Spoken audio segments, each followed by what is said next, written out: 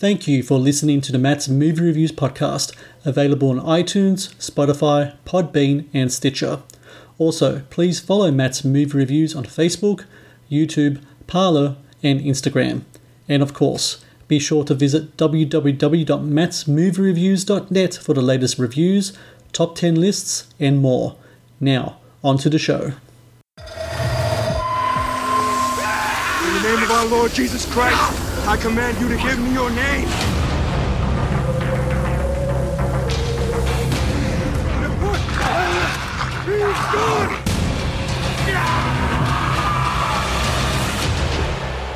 And cut.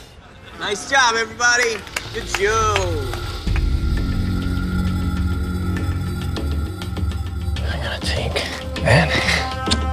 Follow monitors, let me lead. All right, everybody, here we go. 3, 2.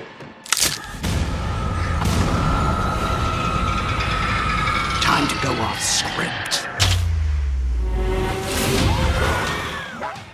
Hello and welcome to the Matt's Movie Reviews podcast.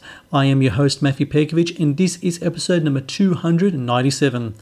Out on October 8 exclusively on Shudder is The Cleansing Hour, a supernatural thriller that stars Ryan Guzman as Father Max, a social media star who hosts the popular live streaming show The Cleansing Hour, which streams live exorcisms.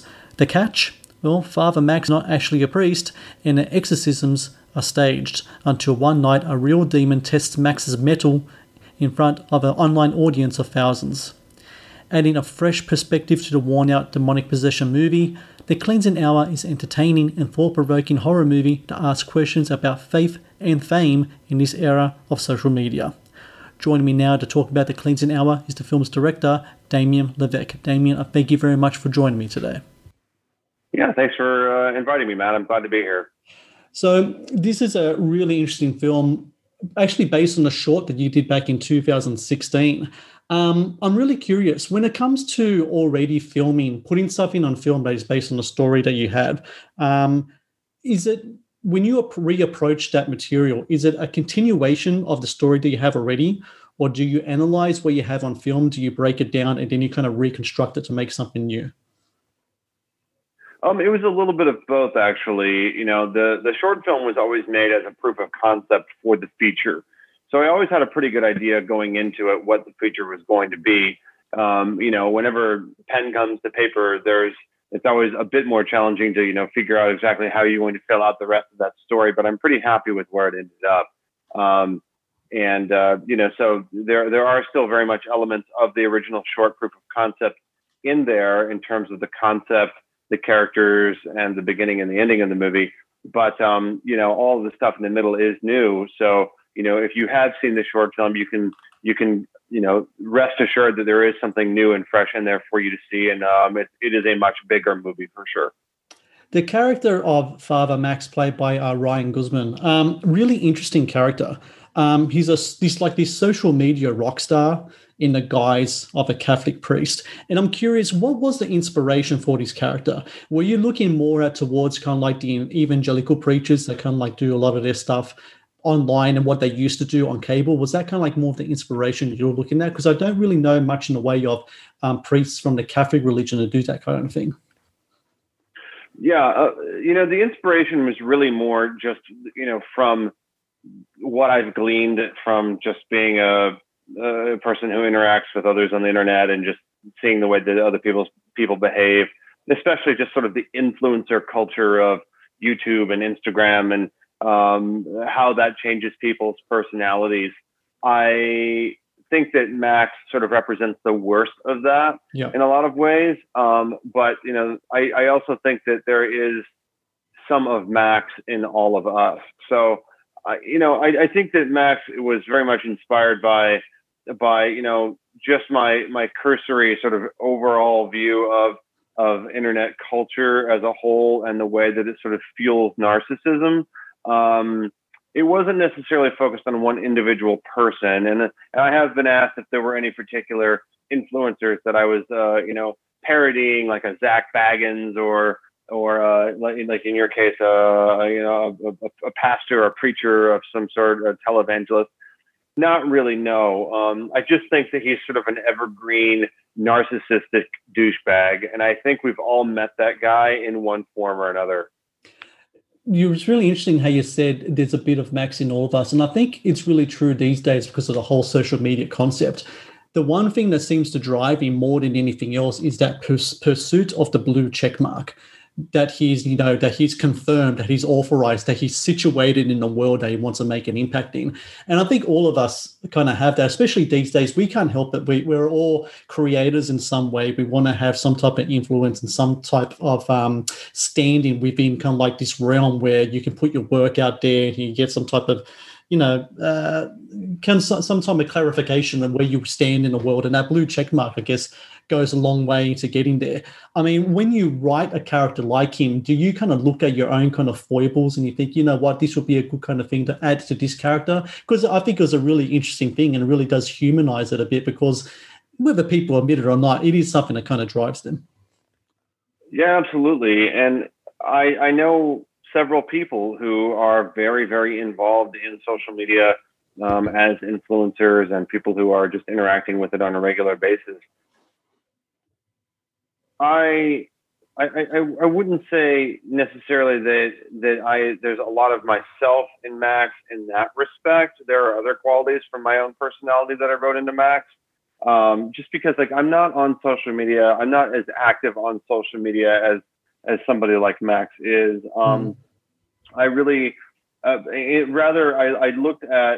tried to approach the character more from where do you derive your meaning in life? And I think that part of the problem with our society today is that so many people lack purpose and lack meaning. And I think that social media sort of fills that void for them in a way. And it's a negative choice. It's not a good way of filling your life. But, for Max, it served a purpose. And he's been able to assume this persona sort of as a defense mechanism to hide the person that he really is deep down inside, which you find out later in the movie. So, it's definitely a character flaw, but it's one that I think is relatable to a lot of people. And I hope that people can connect with that in a way. I really wanted this movie to have that subtext and have these deeper characters that are relatable, and while at the same time, being an entertaining movie that you can just watch and, have your popcorn entertainment. Yeah, most definitely. I mean, I don't know about your approach to social media. I used to be all in on it until the whole COVID thing happened. And then when you're working from home and all you have is yourself in your home office and your computer, it's just kind of there. And I actually deleted my Twitter account 2-3 months ago because I just I need to get away from this thing. And it's really interesting how there's two different themes in the movie. One of them is, of course, you have the demonic possession kind of strand of it. But on the opposite of possession, you have obsession as well, coming from the Max character. He's obsessed with his popularity. He's obsessed with his fame. And kind of like how the two kind of converge there is just really kind of interesting. The whole the demonic possession aspect of the film, though, was really interesting in that there's been so many movies of that kind of ilk, especially since Paranormal Activity broke 10 years ago or so. And I know that you have to jump in on some of the kind of the tropes of it all because you're putting you're staging exorcisms within an exorcist film, and you got to deal with those tropes because that's what his audience expect. They need to see that stuff. Having said that, though, was there anything that you did not want to do as a filmmaker or as a storyteller that other films have done that approach the same subject? Was there anything that you did not want to touch that you said, you know what, maybe we can leave that on the side because I want to make my own movie, its own demonic possession film that can't be compared to other ones? Because to me, having watched a lot of these movies, it was kind of a breath of fresh air to actually watch how you approach the whole kind of subject matter and the whole subgenre. Well, thanks so much for those kind words. That's a huge compliment because I really was something that I set out to do, to make a movie that was different from the other exorcism movies that are out there. My goal making The Cleansing Hour was first and foremost to make a movie that I would want to see. Yeah. And, being a big fan of horror generally and the exorcism genre specifically, I did feel like there were certain tropes that you really can't escape, but I do sort of address them in a tongue-in-cheek fashion. It's like the priest who thinks that he can just press the Bible against the possessed person's head and say a few words, and then presto changeo, the demon's gone. Yeah. But there were certain things that I definitely did not want to do, and one of those things was, for example, the makeup. A lot of these exorcism movies go really over the top with really stylistic makeup and really morphing somebody into a totally different human being. And like even The Exorcist itself, which is sort of like the gold standard for exorcism films, they go over the top big time with the makeup. I actually made a conscious choice not to do that. I wanted the makeup to be very subtle. So even though we did have prosthetic makeup on Alex Angelos while we were filming, it was meant to progress as the movie progressed, and it was meant to not completely take away from what she looks like, so that whenever the demon goes away and Lane comes out and is talking to us, we can still see Lane there and still evoke sympathy for this person who's turned into who is effectively the villain of the movie. So that was one of them. And then I also I'm subtly making fun of the whole idea that, all you need to do is say a few words and know the demon's name and you're going to be able to get rid of it. Okay, spoiler alert for everyone who's listening, cover your ears, put your earmuffs on. In the movie, they're trying to find out like what demon is this, because if we can find out the demon, we can say the prayer that's going to get rid of the demon. Well, they think they find that out, and then they say a prayer, and they think all is well and good, and then of course it's not, and that's it. I think it speaks to their own naivete and the characters, and then also just me making fun of the idea that that's all that it takes. I think it's always been sort of a silly thing in exorcism movies that all you have to do is say some specialized magic words and your demon is gone. It's just weird to me. So that's sort of a long-winded answer to your question, I think. Oh, good answer, Dave. Thank you very much for that. We've talked about the film, but it is an entertaining film. It is the type of film you can sit down and watch and have, a box of popcorn and watch it. One thing that's really cool about it is the use of practical effects, and being a Shudder movie, Shudder Productions really do kind of front foot charge about using practical effects in their movie. It's important to them. Yourself, when dealing with the more practical effects kind of things, what's it like as a filmmaker being able to see effects in action on your set? Because I've actually spoken to other directors about this, and there was a director in Melbourne here in Australia. He talked about that with the use of practical effects, it actually is a really cool thing for the whole cast and crew to get into, because it's almost like a fun thing where you watch this thing come to life right before you, and it's kind of like the cast and crew get like kind of entertained with it itself. Is that the case with this movie? As they watch the makeups, as they watch the effects and the blood and all the splatter, is everyone like really getting into it and thinking, this is a cool day at the office today? Well, I know that for the cast and the crew, they were having a blast with it. It was a lot of fun to watch. It was a lot of fun to participate in. For me, it was as exciting as it was terrifying. And I mean terrifying in the respect of like, am I actually going to get the shot, or right. is this working? One of the things about working with practical effects is that they do take a lot of time to get right. It takes a lot of attention to detail and a lot of patience. So while I was really excited with the amazing practical effects that we had designed in this movie, when you're working on a tight schedule and tight budget,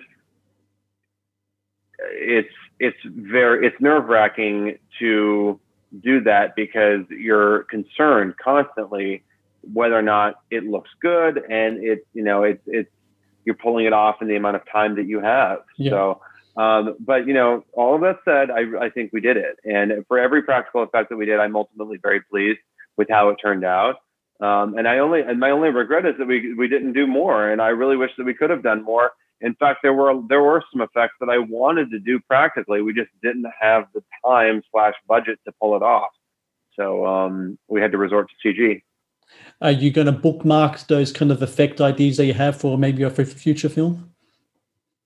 In fact, yeah, one of my next projects is a contained creature body horror that has this big, life-size monster in it that's going to be a full-on, monster build. It's going to be a full suit and everything. It's going to be all practical, no CG. And I'm really, really excited about it because I'm so heavily inspired by, the great films from the 60s or from the 70s, 80s, and 90s with practical effects from, everything from The Thing to Gremlins.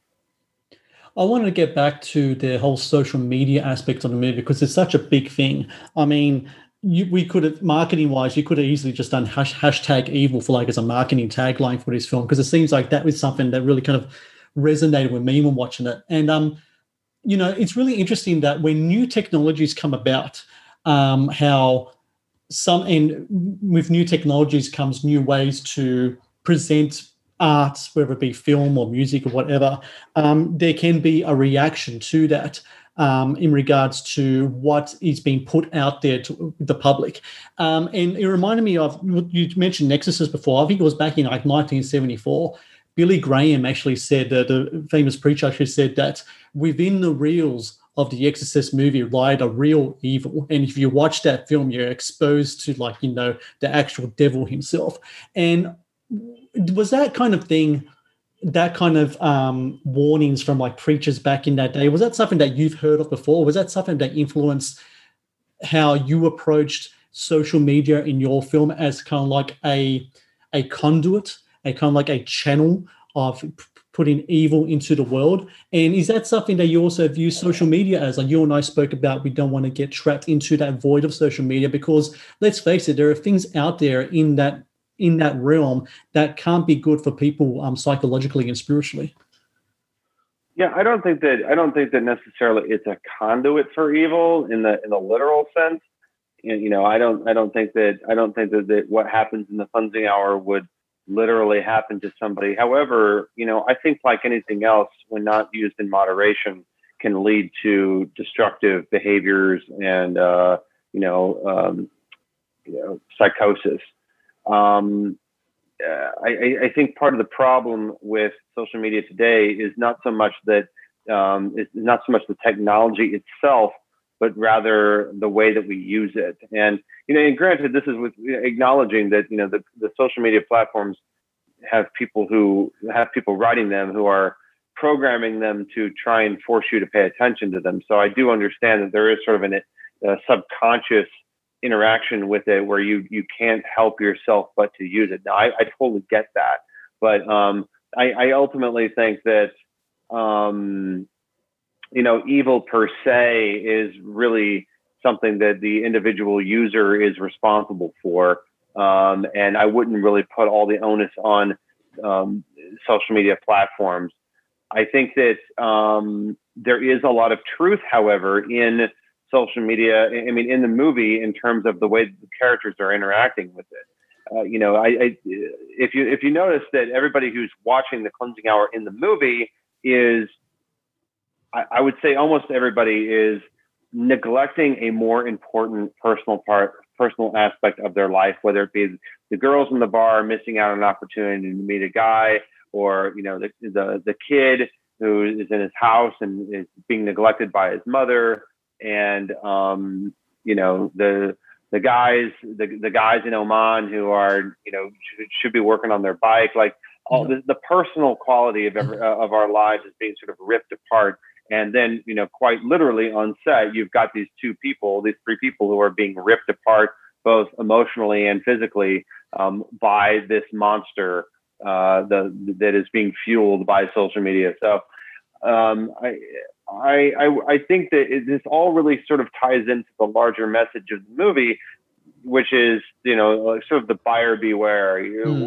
Social media can be used for good, but used in excess is quite dangerous. It's really interesting that the popular saying is that the greatest trick the devil ever told the world is that he doesn't exist. But in your movie, the demons in your film used the opportunity to let everyone know that they exist using this kind of social media feed. And that's just really interesting to me. So I think that there's a lot of thought there. And I think you can say that The Cleansing Hour is definitely kind of like a thinking man's kind of horror movie. I appreciate that. I really tried hard to get it there without being preachy. And I don't, it's meant to be a fun movie and I don't want to be preachy at all. So I'm glad that you sort of like, picked up on the subtext, and I do want people to know that, like this is, it's meant to be tongue in cheek. It's meant to be meta. This isn't, it's not a comedy, but it's okay to laugh at it a little bit because, and maybe by laughing at it, it makes you feel a little bit uncomfortable. So you laugh at it. And if you walk away from the movie with a stone in your shoe and start thinking about, hey, what was, there's a point in there. There's a message that I should be walking away with. Then that's a good thing. And I feel like I've accomplished something. So for everyone out there listening, The Cleansing Hour, October 8th by Shudder. It's a Shudder original. Damien Levesque is the film's director and writer. And look, Damien, I thank you very much for your time today. Congratulations with the film. It's great we can talk about this movie because, like I said, I watched a lot of horror films come away, especially of the demonic possession kind. It's nice to see something that was fresh that made me think afterwards. And like you said, has that kind of satire in there as well, all worked exceptionally well. So congratulations to you, and best of luck with the release of the film. Well, thanks, man. I really appreciate it, and feel free to reach out anytime. Love to talk to you again.